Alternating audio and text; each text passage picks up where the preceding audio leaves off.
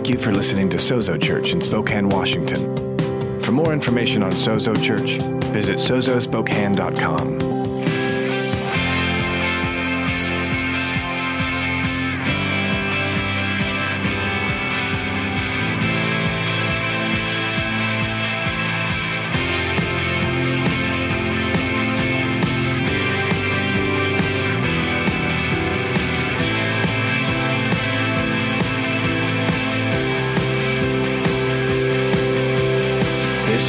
Sozo Church.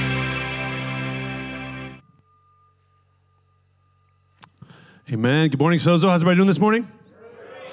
Awesome. Glad you are here. Thanks for being with us. Hope you're doing well. My name is Mark. My wife and I serve as the lead pastors here. We appreciate you joining us in person or online. It is a good day to worship together. Amen? It's still winter outside. Whose fault is that? Who needs to repent? Whoever's praying for snow, stop it. No, it's a good day. It's a good time to be together. We got a lot to cover this morning, much to do. I'm excited. We are in a series through the Gospel of John, as you can probably figure out from that video. Been here for a while. We finally made our way to John chapter 17, starting this year, and I'm excited about all that the Lord has for us.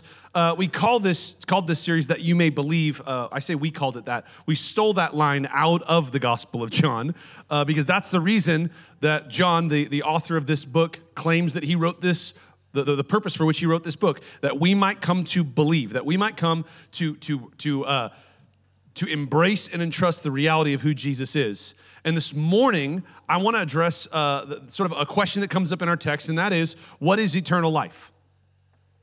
What is eternal life? Much of the church, if you've hung around Christians or the church much, you know that Christians can kind of be obsessed with this. If you're ever hung around in certain tribes, brands, types of churches, it's all they seem to want to talk about. Hello, somebody. Getting people eternal life, brother. Funny that this seems to be a problem across Christianity. Let's talk about our team for a minute. Can we do that? Let's be honest. We like to use words that we never define. We love as a community, we love as a people, we love as a type of people to just throw out words and use words that we really have no idea what they mean. And I think I figured out why we like to do this. Because if we don't know what they mean, come on somebody, we're not held accountable for them. I just don't even know what that means. Exactly. Well, today we're not going to be able to hide behind that. We're going to try to answer the question, what is eternal life? Sound good to anybody else? Let's go to the Word. Let's go to John chapter 17, verse 1. We read out of the ESV around here, so if you've got a smart Bible on your phone, you want to switch to that version, it might be a little bit easier. If not, you can just follow along with the Sky Bible. I love everyone who brought a real Bible more. So let's go ahead and stand to your feet. I'm kidding. Sort of. John chapter 17. We're going to just read verses 1 through 5 again today. When Jesus had spoken these words, he lifted up his eyes to heaven and said, Father, the hour has come. Glorify your Son, that the Son may glorify you. Since you have given him authority over all flesh to give eternal life. Everybody say eternal life. To give eternal life to all whom you have given him. And this is eternal life. That they know you, the only true God, and Jesus Christ, whom you have sent.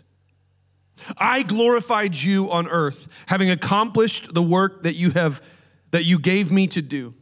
And now, Father, glorify me in your presence with the glory that I had with you before the world existed. Church, let's pray together this morning. Holy Spirit, we thank you. Come on, church, we thank you for your word. Can you just thank Jesus for the word real fast, just with your own words? Just thank you, Jesus. Praise God for the word of God. Lord, we thank you for it. We don't worship the word. We worship the God of the word. And we thank you, God, that you gave us your word, that we might come to know you, that through it we might hear the whisper in the midst of the word, that we might come to know the sweet whisper of your voice, that we might come to understand the rhythm of your heart, what drives you, what motivates you, that we might come to the place where we can grasp to the fullest extent of our human abilities your nature, your character. Lord, in coming to your word today, we do not seek to grow in our understanding of a book, but rather to come to encounter and know the author of that book, to know you, Lord, to encounter you. So we ask, Lord, that you give us ears to hear, hearts to receive, eyes to see you in the midst of your word. That in seeing you, that in beholding you, we might become like you. That we might fulfill that which you said you created us for, to image forth your nature, your character, your glory, your ways. In our every breath, in our every step, in our coming and our going, not just as we gather as a people, but as we go as individual people, we would carry that image, fill the earth with it, that all might come to know just how good you are. For your glory and the good of all people, we ask this in Jesus' name. Everybody said? Amen. Come on, everybody said? Amen. Greet somebody around you real fast and then grab a seat.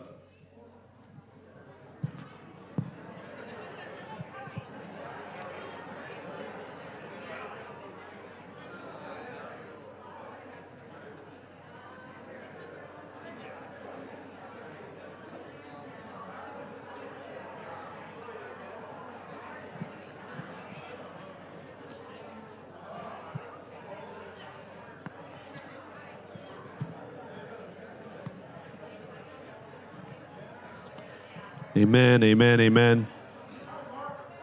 Howdy. Good day to be in the house. Thanks for being with us. If you're taking notes, and I hope you are, want to title today's message, Welcome to Eternal Life. Welcome to Eternal Life.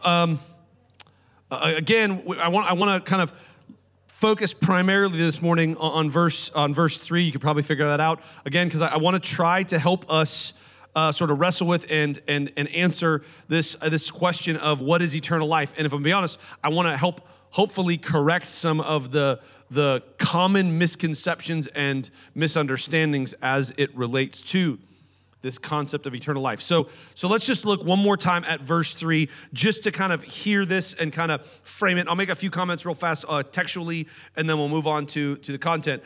Jesus here, and this is eternal life. So isn't it nice that we have an open book test this morning? We ask a question, what is eternal life? And then Jesus says, this is eternal life. We're like, thanks, that's helpful. This is eternal life, that they know you, the only true God, and Jesus Christ, whom you have sent. So real fast, I want to just because we live in an age where lots of information is available, and lots of, come on, back me up, a lot of skeptics like to make use of said information sharing. Anybody notice this? I was having a conversation with somebody last night where we talked about the fact that, isn't it interesting that negative comments, negative content gets reacted to and posted and shared more than positive stuff? Like, if you want to be, I've been told, I was actually having a different conversation this week with a friend whose whole ministry is online. It's an online ministry. He's moving into that as a missionary to try to reach people. Has 1 million followers on Twitchy, Talky, Zippy. I don't even know what, because I'm too old for social media. But he's got that stuff. And he was saying it's one of the most difficult parts of what he does is that if you post a reasonable, intelligent, and well-balanced, well-thought-out post, no one will ever see it. What gets promoted, right, is grand, giant, big, overarching statements like everything is dumb. That will get posted 1 billion times. Say all this because on the internet now, if you were to go and kind of search out this verse and you want to take some time and study it on your own, one of the things you'll find is people trying to claim first that this verse shows that Jesus isn't God, because he says there's only the only true God and Jesus Christ whom you have sent, utterly ignoring, the rest of the content and context of that statement, where Jesus claims to share glory from the beginning with the Father. To go, in my opinion, to go to John 17 to disprove the Trinity is like chewing off your own leg. It doesn't work. Okay. The other thing you'll find, though, this isn't quite so sinister. There's some debate. This is true. There's some debate here about whether this statement is a part of what Jesus was praying or was added in by John to help us understand. In Greek, there are no quotation marks. There's other instruments and other things that help us understand when things are put in. But it's common in a text like this, when quoting somebody, if the person transcribing out the quote feels like it wasn't quite clear, that we're missing something, it's very common that they'll add this is what he means, kind of commentary. I bring that up because here's the thing. I told my wife this. I spent a ridiculous amount of time trying to come to a conclusion, reading a bunch of people that are way smarter than me on this issue, trying to decide where I sort of land. Do I think this is a quote that Jesus made, or is it not? I sort of land on that it is, but that's probably just because I like that idea. Didn't really have anything to back that up. But here's after about, no exaggeration, about 3 hours of utterly wasted time, I finally came to a epiphany. You want to hear it?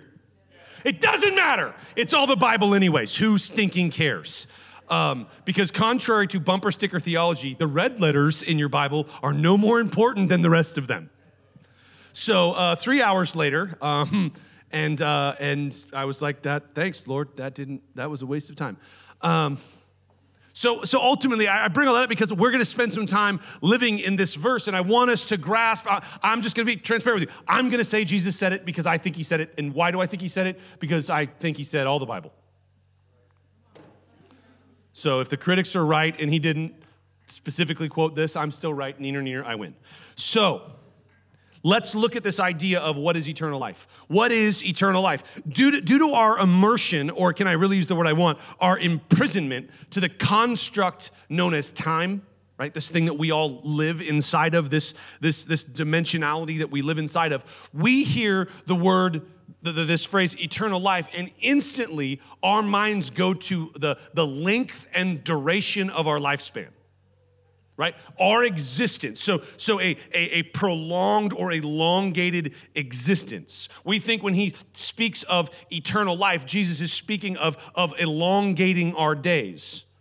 Our minds quickly jump to either, if you've been raised in the church much, either they jump to some sort of afterlife, right? Like when he speaks of eternal life, he means like when we die and when we go to heaven, that's eternal life. And here it's just mildly shades of miserable life.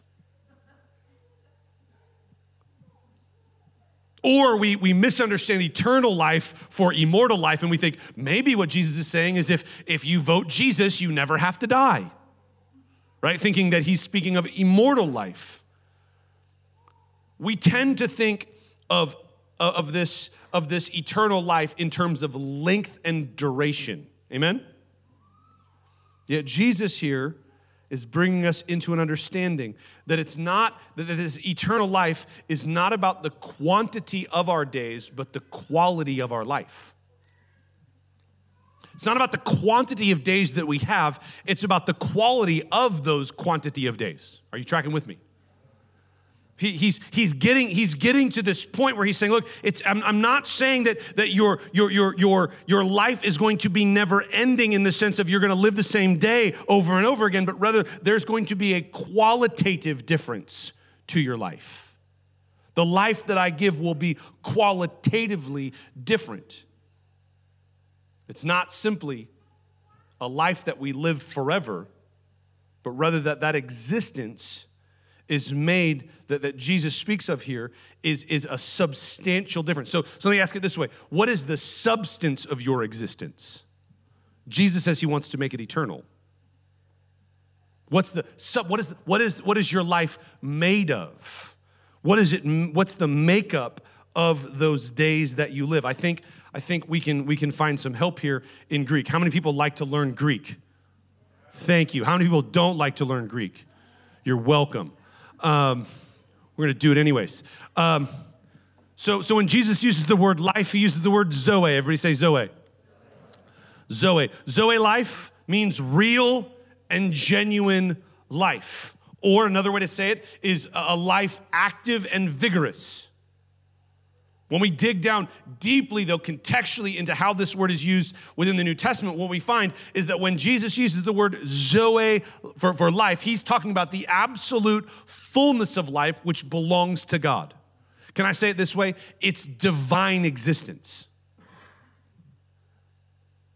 It's divine life. It's the life that God lives. Jesus is saying that's the type of life he wants to give you. And then he uses a descriptive word in front of that we translate eternal. Everybody say eternal. So this word eternal gets complicated to really diagnose and dissect in Greek, and I'm going to just skip all of the stuff that I was going to take you along for the ride because I just will get lost in the weeds. I will lose myself in the weeds, and you will wonder where we are. If you trace out this word, essentially the word that Jesus uses here is more of a compound word in Greek, sort of like, not perfect, but sort of like when we say the word forever. It's two words put together, compound word, forever. If you want to kind of know what forever means, we need to kind of grasp what we mean by ever. So if we dive into that, we get to this word ae, which is eternal. It means perpetual or incessant. It's not just here. What I'm getting at is that it's not just the idea that life goes on for a long time, but rather it's a word that means it's a perpetual type of life, a perpetual type of living. Are you tracking with me? What Jesus here is trying to get at is that he wants to give us this divine qualitative life. He wants to give us a life that is rich. It's so, let me say it this way, a life that is so rich in its quality that it demands a bigger bucket and therefore expands our quantity. That the life that he grants us, the life that he brings us into is so rich, is so full, is so meaningful, is so profound and significant in its quality that it demands a greater quantity of days in which to experience it. Going beyond, I would even suggest, the life we live on this plane. And yes, ultimately moving into what we might think of as an afterlife or what we might think of as going to heaven. Jesus here is moving us into this sort of an understanding. He brings us into eternal life. He seems to imply that this is the work or the mission or the purpose for which the Father has sent him. So we got perpetual life. We understand that it's so rich, the quality of it demands a greater quantity. So then my question is, what is eternal life? Eternal life is knowing God. Eternal life, Jesus says, is to know God and to know Jesus, whom the Father sent. And we're going to get into here in a moment, understanding that those are one and the same. In Trinitarian theology, we understand that Jesus is God. I need an amen from Christians. Amen. What is eternal life? Eternal life is knowing God. What does it mean to know God then? Because come on, if you talk to the same people I talk to, there's a lot of people out there that claim that they already know God, that's just sort of a default position that they have. Talk to some people and they think knowing God means, well, I go to church, therefore I know God. Or as one friend of mine once said, well, my grandma's Catholic, so I'm saved. I don't think you know how this works. What does it mean to know God? What does it mean to have this? Is Jesus saying, this is where my mind goes, maybe your mind doesn't, but this is where my mind goes, okay, eternal life is to know God. Are you saying, Lord, that eternal life is a call to some sort of intellectual, scholarly endeavor? Where like the most alive people on the planet are these stuffy, tweed jacket wearing guys that just study theology all the time? Is that really what eternal life means? It's just to kind of amass a bunch of data about the divine. Well, thankfully, Greek to the rescue. The word know is gnosko. Everybody say gnosko. you have trouble remembering it, just remember that song, Wake Me Up Before You Gnosko. That was free, by the way. Gnosko is an awesome Greek word. There's other words for knowledge. There's other words for understanding. We may study eventually, but this word that Jesus uses, gnosko, is a knowledge grounded, catch this, in personal experience. PG-13, it is literally an idiom for sexual intimacy. When the Bible says that Joseph did not know Mary, that they did not have sex before Jesus was born. No, same word, gnosko. What Jesus is saying here, what he's calling us to, is he's saying life, true, divine, whole, actual, fulfilling life. Qualitative and quantitative life given to us, brought to us by Jesus, comes in knowing and having a personal encounter and experience of who he is. So it's not about being engaged intellectually. Come on, church. It's about being engaged in intimacy. When Jesus says that this is life to know you, he's saying this is life to experience you. We are not called to an education of principles about God, but to experience the person of God. Does anybody remember the fad of collecting baseball cards?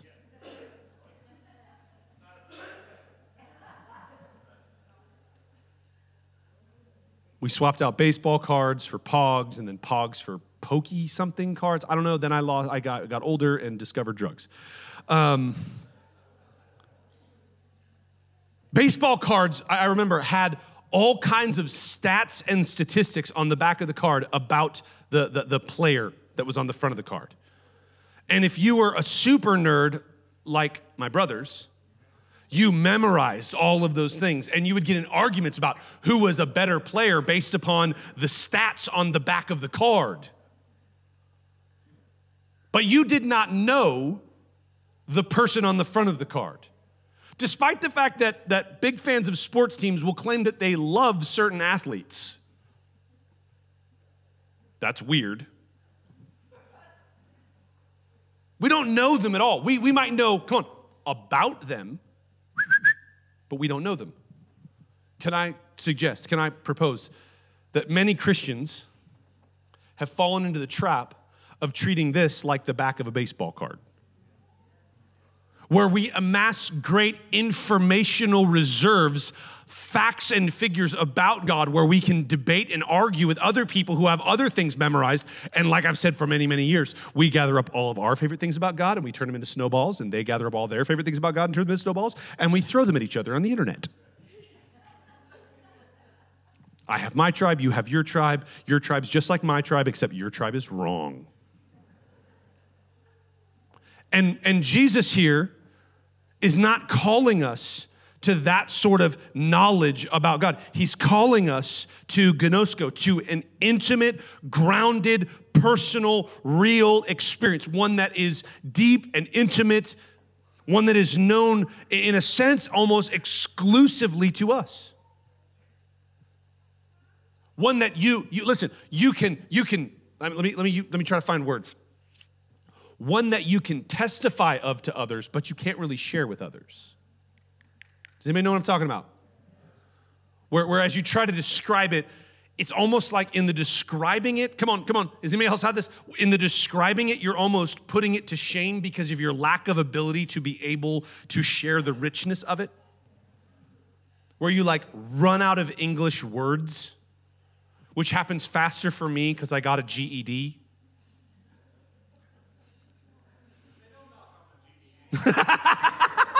I have one. I can make fun of it, just like homeschoolers.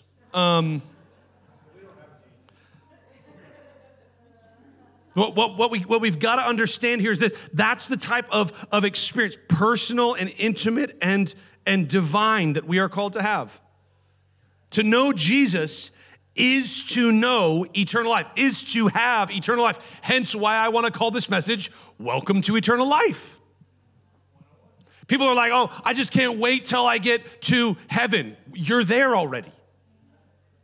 You are called to have that kind of intimate, personal exchange with God now. To know Jesus, come on, is eternal life. To know Jesus is eternal life. Jesus is God, come down to reveal God to us.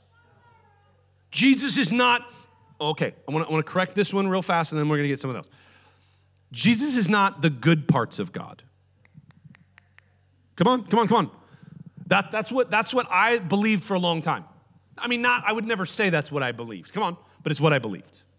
Like when I pray, I hope I get Jesus. When I call up heaven, I hope Jesus answers the phone because Father God, he's the Old Testament God. He's the angry God. And I want happy God. I want happy Jesus. Jesus is a sweetie pie. Jesus is awesome. Jesus plays with kids. Jesus heals people.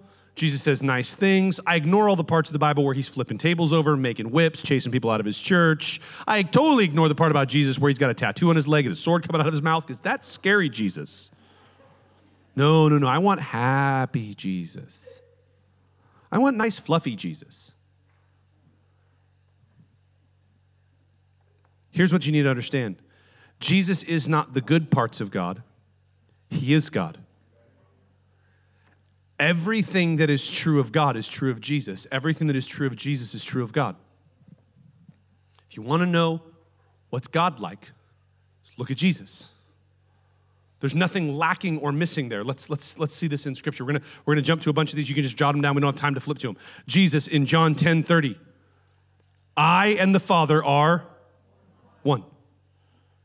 Jesus says in John 14, verse 9, have I been with you so long and you still don't know me, Philip? Whoever has seen me has seen the Father.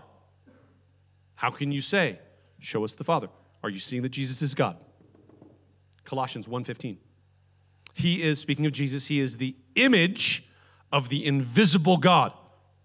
Firstborn of all creation. He's the image. You want to know what God's like? Look at the picture that he set. Look at the person that he set. Look at Jesus. To know Jesus is to know God. To know Jesus and know God is eternal life. He is the image of the eternal God. How is he the image of the eternal God? Because according to Colossians 2:9, for in Jesus the whole fullness of deity dwells bodily. The whole thing. There's no left out parts. It's not like God left his angry bits up in heaven. Come on. Well, he left the frustrated part of him up there and he just came down here to be nice. Anybody else had this struggle? I hope I don't get on God's bad side. I have really good news for you. He does not have a bad side. There is no, his bed, both sides of his bed are the good side of the bed. They're the right side of the bed. He has his bed is right-sided. And he never sleeps nor slumbers, so you don't have to worry about him getting up on the wrong side of the bed. Bible nerd jokes. In him, in Jesus, the whole fullness. I love that. In case we missed it, it could have just said the whole of deity or the fullness of deity. And he wanted us to get this so much. He's like, the whole fullness of deity. All of it, everything that God is found in Jesus. Hebrews 1:3. He is the radiance of the glory of God and the exact imprint of his nature. And he upholds the universe by the word of his power. After making purification for sins, he sat down at the right hand of the mighty on high. He is the radiance of the glory of God. I love it. The exact imprint of his nature. Reject religion's claim that Jesus is the nice part of God, and you better deal with Jesus or else you're going to have to deal with the angry part of God. Come on.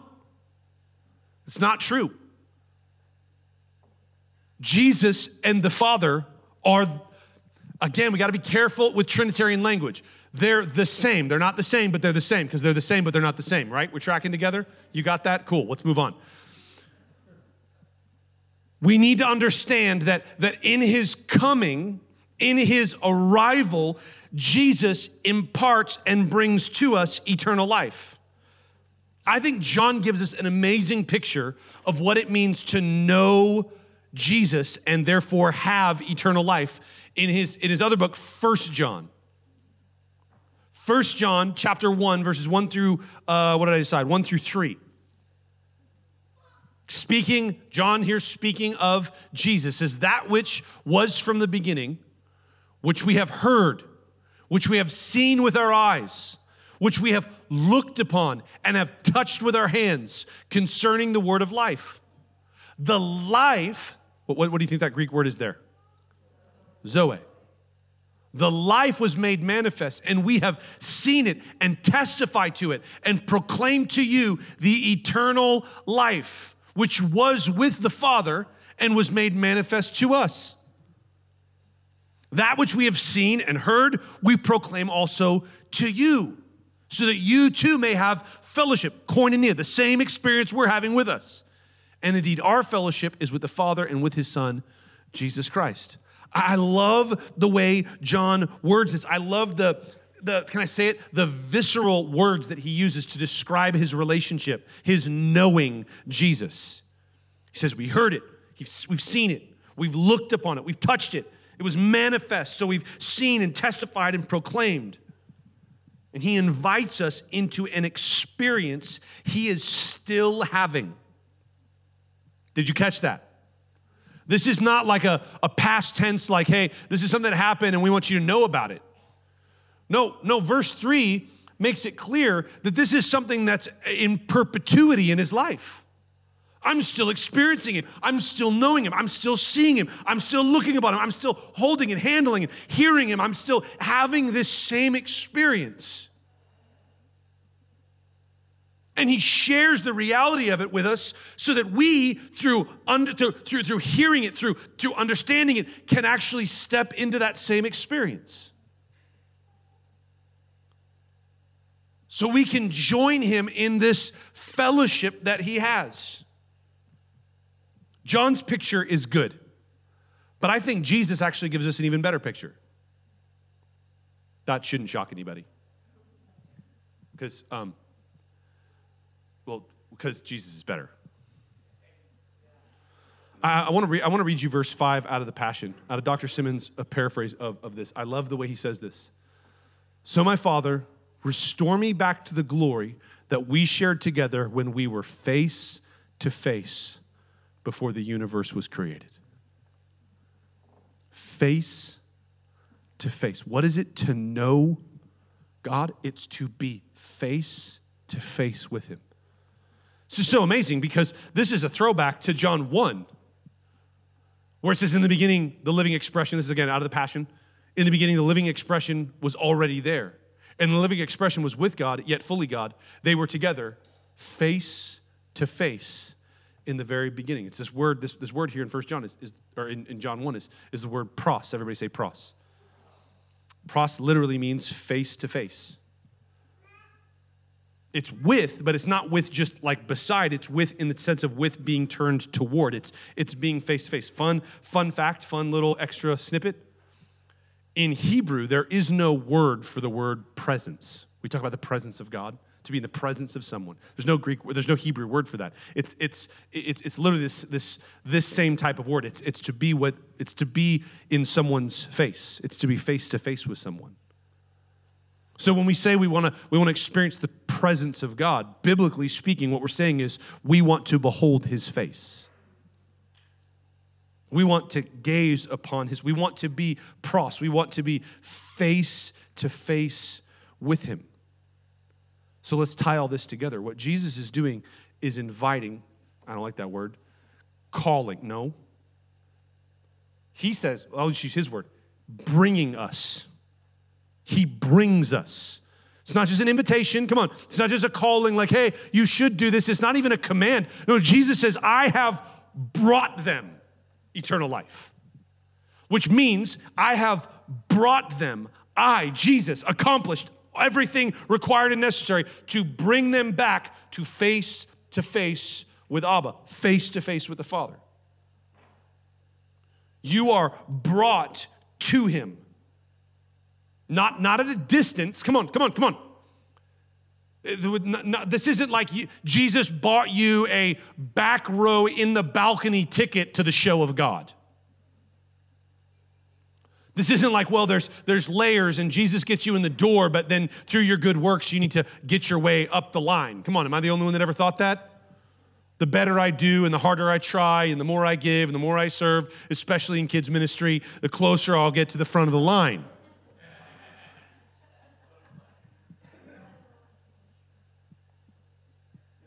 No, Jesus says he brought us face to face.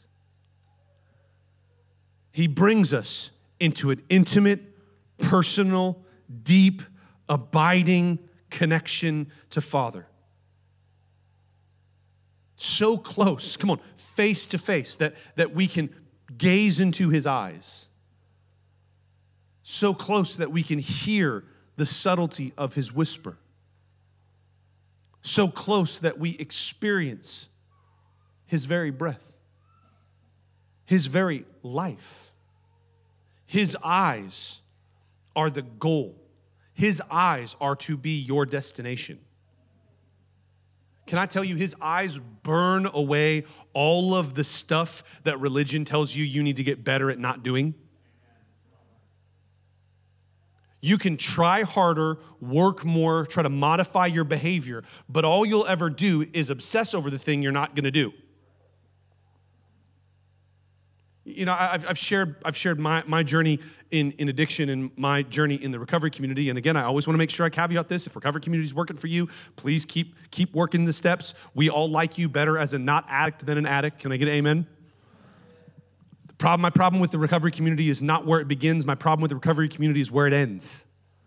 It still left me an addict, constantly having to confess that I'm an addict. But there's another issue. I've shared that before, that the reason why I left was I came to a place where I could no longer stand up in front of other addicts and say, hi, my name's Mark and I'm an addict. Because I wasn't addicted to that anymore. It was gone. There was nothing in me that desired to do that. I've had some really I've had worse days since being sober, than I was as an addict. And never even in my worst days sober have I ever even wanted to go back to where I was. The way I describe this is there's nowhere for the hook to land in me anymore. That's the freedom that we're promised in Christ. That's the main aspect. But there was one other aspect that I got sick of, and that was counting the days since I last messed up. And that's one that maybe you've never been a part of. Come on, give me some rope. If I hang myself, it's my fault, but if not, you can come along with me. That's one, if you've never been a part of recovery community, maybe you don't understand the having to get up and confess things about yourself that you don't believe about yourself. But let me throw this out. Maybe you can relate to this idea of constantly keeping track of when the last time you fell was. Can I tell you, liberty means never even remembering that you fell. That's not who I am. That's the old guy. That's the dead guy. We're called to step into face to face. And yes, the moment I realize that I'm not living in an ever-abiding awareness of his face, all I have to do is step back into that. My destination, my goal, my obsession is his face. I'm pushing toward his face. I want to touch on one thing here it's a little bit outside of it. It's a byproduct. Can I talk about a byproduct? Not a product, but a byproduct. A byproduct of knowing God, a byproduct of staring into his eyes, is we discover that we also are known. That not only do I know him, but he knows me. I am known, gnosko, by him. As we gaze into his eyes, he gazes right back into ours. You ever, any parents in the room or people who work with kids have to confront a kid that did something wrong? And they'll look everywhere but at your face. Where's the cookie, Jimmy? I don't know where the cookie is. It's like, is it on the ceiling? Maybe it's up there. Did you take the cookie? How about them Dodgers, right? Can I tell you, when you gaze into the eyes of God, he gazes right back. His eyes don't shift. His eyes don't look away. He's not trying to hide anything. He's not trying to get away with anything. He's not trying to be shifty or shady. To gaze upon him is to know him. To know him is to realize that there is, that there is no hiding from him. But while it's important for us to acknowledge that that's a byproduct, right? That's not the goal to be known. That's a byproduct of knowing him as we discover that we are known. It's a vitally important byproduct. Let me say this, it's a necessary byproduct. Because the reality is this, the human experience is one of tremendous tension. Have you figured that out yet? We fear the vulnerability. We fear we've gone PG-13, let's just stay there. We fear the nakedness, the exposure of being known because of the potential, right, of hurt, of wounding. None of y'all want to talk about that, right? None of us want to talk about what it's like to be honest and open and real and share who we are with somebody and have them use that, against you. To have them turn your words and push it back on you. And here's the problem. And you are defenseless in that moment because, they're right.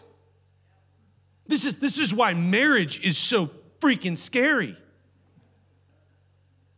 Because if marriage is going to work, we have to be honest and vulnerable and open. But the problem is that person that you're going to be honest and vulnerable and open with, you are going to infuriate more than any other person on the planet. Because they're just stuck with you all the time. Pray for my wife. And so it's such a temptation to just use what we know, will hurt.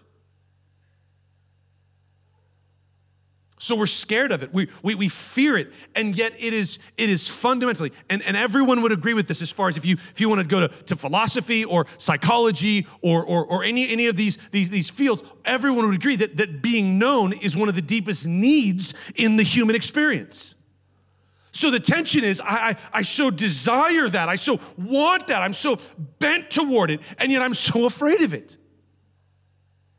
Because every time I've done it in the past, these mean people hurt me. And so either we learn how to project what we think people will like, because we've been rejected by people, because we've been wounded by people, because we've been hurt by people, we come up with an image. We sort of learn very quickly how to craft a mask that looks kind of like our face, but isn't actually our face. That covers the parts of us that we think caused us to be rejected. And so we walk around being accepted by others, all the while knowing they're not really accepting me.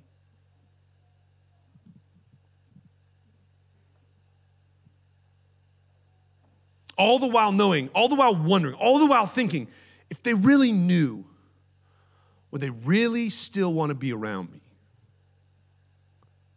If people really knew, would they still invite me over for dinner? If people knew the things that I struggle with, the thoughts that I have, the desires that are there, the actions that I've taken in private moments when no one else is around, if they really knew that, would they reject me? So we either put on a mask or some of us are clever enough to just figure out if we just are angry and mad and mean to everybody around us, then they won't want to be around me, and then I pre-reject them so I never get rejected. Does anybody have any of these people in their life? They're wonderful when they're coworkers, aren't they? Just like mean people. Right? This is the classic statement you've heard 1,000 times, hurt people. Right? I don't know why there needed to be finger quotes around that. Because it's true. And the beautiful thing is this. Here's the beautiful thing is that you are known by a God who knows you better than you even know yourself.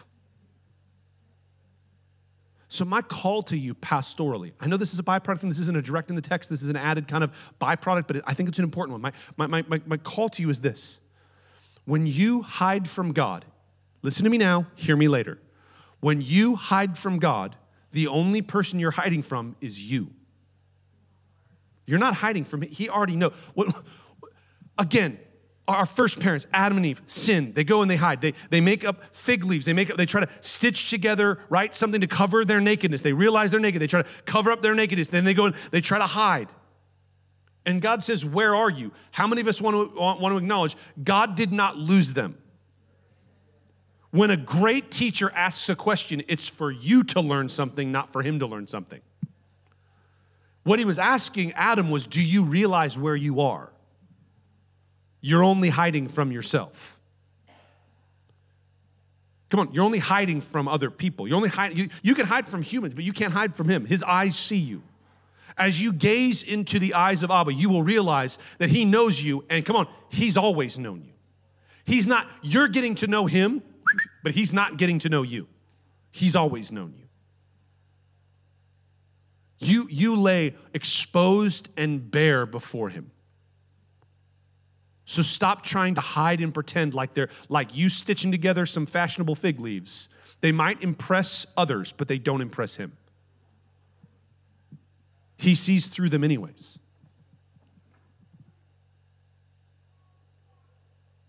You see, I got in trouble for saying this a year and a half ago. I don't think I'll get in trouble as much now. Look how far we've come. I said this at the end of the service and I got emails. My wife warned me right after church, you know you're going to get emails about them. I'm like, no, I won't. People will understand. I always forget that you as a person, listen, you as a person have the potential to be very smart, but a group of people are just dumb. I said at the end of a service, talking about similar topics to this, that God loves your face, but he hates your mask. And people thought a year and a half ago I was being political. It's like, you need to soak your brain. It's overheating. Get off the internet. Go outside. I'm not talking about masks, right? I'm talking about masks. God hates your mask. God hates the fake you that you've put together, come on, to try to put a mask on, to try to put a prettier face ahead, to try to project this better image of you, this, come on, this polished Instagram life that your followers may buy, but he's not buying. He hates that. But he loves you. He loves your real face. He loves what you actually look like. Prove it, preacher man. Okay, he made you. He formed and fashioned you. And he is not limited, come on, by his skill set. He is not limited. He didn't go, well, that's as good as I can do. You know, maybe in a few billion more people I'll get better at this. He doesn't improve. He is perfection. And he made you. He's the potter. You're the clay. You might not like you. Other people might not like you. This is such an uplifting message. But God likes you. Again, we talked about this before. God actually, yes, he loves you. I think if you hang around religious folk enough, you sort of hear that enough that you kind of like come to stop arguing with it. Maybe you don't believe it, but you stop arguing with it. But then I get up and I say, no, God loves you, but he also likes you. He likes you. Like he actually wants to hang out with you. He doesn't love you like he's stuck with you. My mother had a statement that she used to make when I was a kid. I tried to make it to my children, and my wife has banned it from our home. My dad traveled a lot. He was a pilot, and so he was gone for weeks at a time, and then be home for a few days, and gone for weeks at a time, and then home for a few days. And my mom liked to spoil my dad when he would come home. And so you know, my mom, we had a big house. We had 5 boys, 2 girls, running around the house all the time. And so breakfast was sort of like you eat what you kill, kind of on a in the morning. Like you could find it and you can eat it. There you go. But Dad, my mom would always make Dad like bacon and eggs, and she'd make him all this great food. And so finally one day, in my little wounded soul, I came to my mom and I said, Mom, why do you make Dad all this wonderful food for breakfast and we have to eat Pop-Tarts? And she looked at me as only a wonderful mom who loved me dearly could do. She looked me right in my beautiful little brown eyes and she said, Sweetie, because I picked him, I got stuck with you. Don't worry though, because it's actually not all that longer later because I got married at a ridiculously young age. I bought my wife a gift. I don't remember what the gift was, but I bought my wife a nice gift for Christmas. And my mom goes, how come you never bought anything like that for me? It was glorious. It was wonderful. She like laughed and a little tear, and I was like, yeah! My wife did not find that as funny when I used it on my children, though, because she made those, and it was been banned from our house. So I only use it when she's not around. We're just gonna hang out for the rest of the service, just us. We're just gonna, yeah, it's great. Oh. Let's get back to the Bible. How does God do this? We'll go real quick on this. We'll land this real quick. How does God do this? How does Jesus do this? How does he bring this life to us? Is this just like a fuzzy, mystical kind of like he just fills the room with smoke and we just like become alive? I love 1 John. It can almost act as a commentary oftentimes to the Gospel of John, even though it was written beforehand. 1 John 5:20 says, and we know that the Son of God has come and has given us understanding. Everybody say understanding.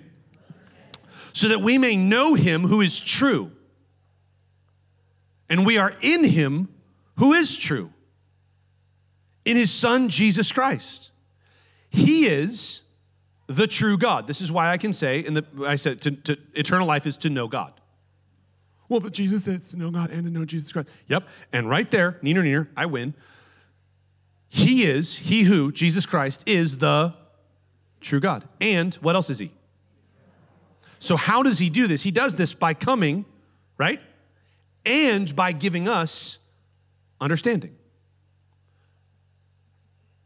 This is how this life causes perpetual growth in us. This isn't just a mystical thing. This is by ever increasing, our understanding of who he is. Again, I said this earlier. You are getting to know him. He's not getting to know you. He already knows you. But he, is eternal, infinite, and inexhaustible. And so we will spend all of our days, regardless of what plane of existence that might happen on, we will spend all of our days consistently, constantly in pursuit of knowing him deeper and fuller and more. I've said this, I've taught this to us before, but let me just, by way of review. It is impossible to know God completely, but it is necessary to know him correctly. And so I think often what this understanding is, this is the way that I see it in my own life. Maybe this helps you, maybe it doesn't. My thinking, my understanding, my belief structure, what I really believe, not just in my brain, but down in my bones, right? It's like a woven cord. And Abba in his goodness, this cord of my knowledge of him that lies in front of me, in his goodness, he goes, you know what? There are strands in there that aren't true. They've been woven in from disappointment, from well-intentioned teachers who just didn't know any better, who taught me what they thought they knew, and I just sort of wove them into this tapestry, this cord of what I believe. And he'll go, you know what? For what I want to do, for what we need to pull in this next season of your life, this thing's going to snap if we don't, unbraid this thing a little bit. And that can be painful. To have to allow him, to fillet open what we thought we always knew about him and to go, this right here is not, this isn't good. This isn't right. This is snuck in. This has been woven in. Sometimes by good intentioned people, sometimes by people with bad intentions, most often people that just were too weak to do any better. But Abba in his goodness takes the time, to unbraid, to unfold, We're in a hurry. We want to get to the thing. We want to go do this. We want to do that. And I got a destiny to fulfill. He's going, son, sit down. Stop it. Let's unbraid this thing. Let's sift this stuff out. It's not possible to know him completely. We'll spend, when time runs out, we'll still be exploring who he is. But it's vital that we know him correctly, church. It's vital that we let him dissect and pull out these things. And that is the process, come on, of where this Zoe becomes eternal, perpetual. I like that word, incessant. Right? Like I can't get out of it even if I wanted to. Anybody spend time with an aunt this holiday season who is an incessant talker? You're like, if you don't have a family member, this is free pastoral. Ready? Ready? If you don't have that annoying family member who's the incessant talker, it's probably you. You're like, no one talks to me a lot. I go talk to everybody, but nobody talks to me a lot. It's like, we love you.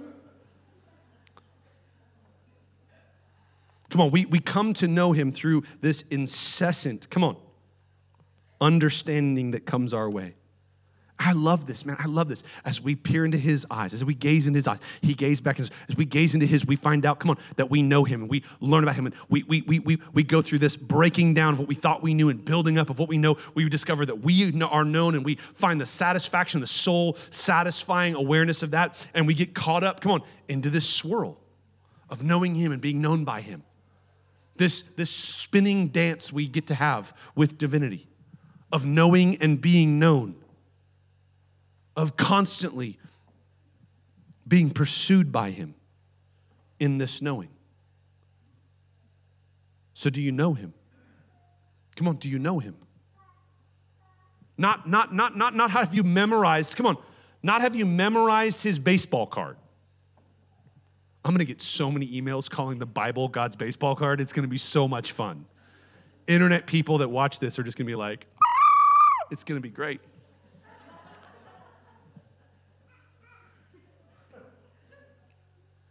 Have we just memorized? Facts and figures, statistics. It is possible for someone to memorize more facts, static stuff about my wife than me. They might know more data about her, but no one will know her the way I know her. Do you know him? Do you know him? Do you have a deep, abiding, personal awareness of him? John 5:11 and 12. And this is the testimony that God gave us, eternal life. This is the testimony that God gave us, eternal life, and this life is in his Son. Whoever has the Son has life. Whoever does not have the Son of God, I love you, does not have life. I love you too much to just say, hey, if you came to church here today, this is wonderful, this is awesome, and all of it is just yours in a buffet. No. It all comes down to this question. Do you know him? Do you have a deep, abiding, personal, experiential knowledge of who he is? If you don't, here's the amazing thing. You can right now. There's no mountain you have to climb. There's no class you have to take. There's no course you have to complete. There's no reading required. You can know him.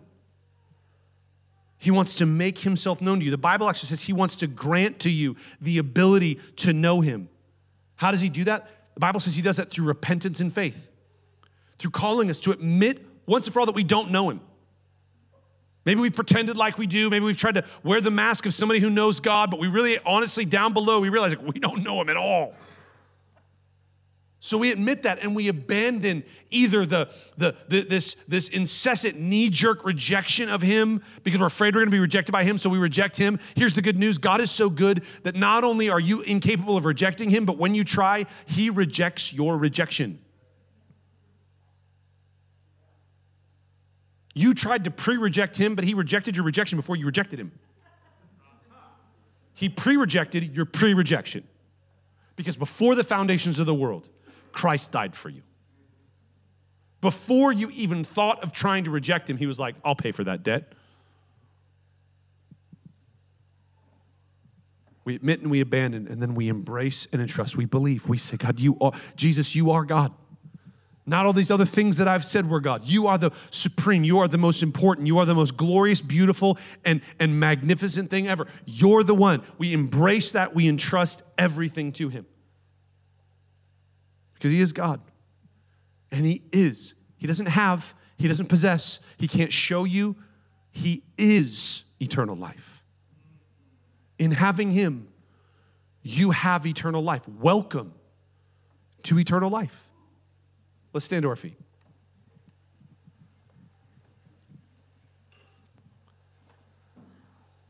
We're going to move into our response. We're going to take some time to respond. We believe that when we hear God speak, when we encounter his goodness, it's right and good for us to respond. It's right and good for 6 of you to respond. I don't know when you guys say amen, and when I say 6 of you, if you're agreeing, like, yeah, just those 6, that's good. Or if you're jumping on board. We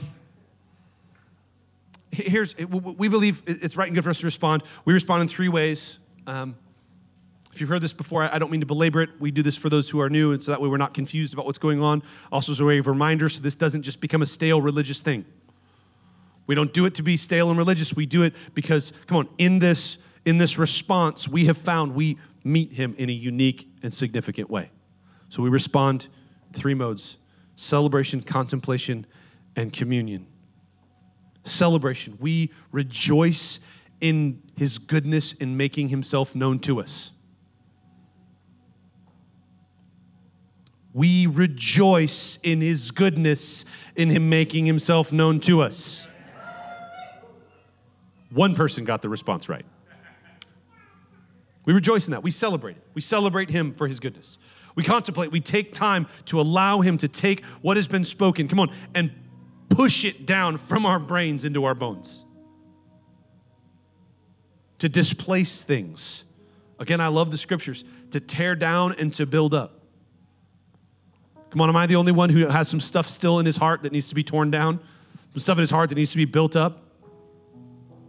In his goodness, he'll do it. This isn't the closing song to go home to. This is the take time to actually let him begin this work in us. To continue this work in us. And communion, we celebrate through communion. Communing 2 ways. Communing one with another. If there's a need in your life, something you're going through, got a team of people that'll meet you over at the cross. They would love to stand with you and pray with you. That's available for anyone. We would love the opportunity to pray with you. We've seen God do miracles. Amen, church? Because we're just so much better of people than everybody else. No, come on, because we serve a good God. They don't have magic words. They don't have magic powers. They have a God who loves you more than you could possibly imagine. And he says this when we pray, when we come to him with our needs, he hears us and he responds. We also celebrate communion in the Lord's table, the gift given to us by Jesus to remember and to celebrate his broken body and his shed blood. We take by a method known as intinction, where we take a piece of bread, or we do have gluten-free wafers on the end, dip it in the juice and partake. We have Keurig communion, I believe, a little bit in the back until it runs out, and then I'm probably not buying anymore.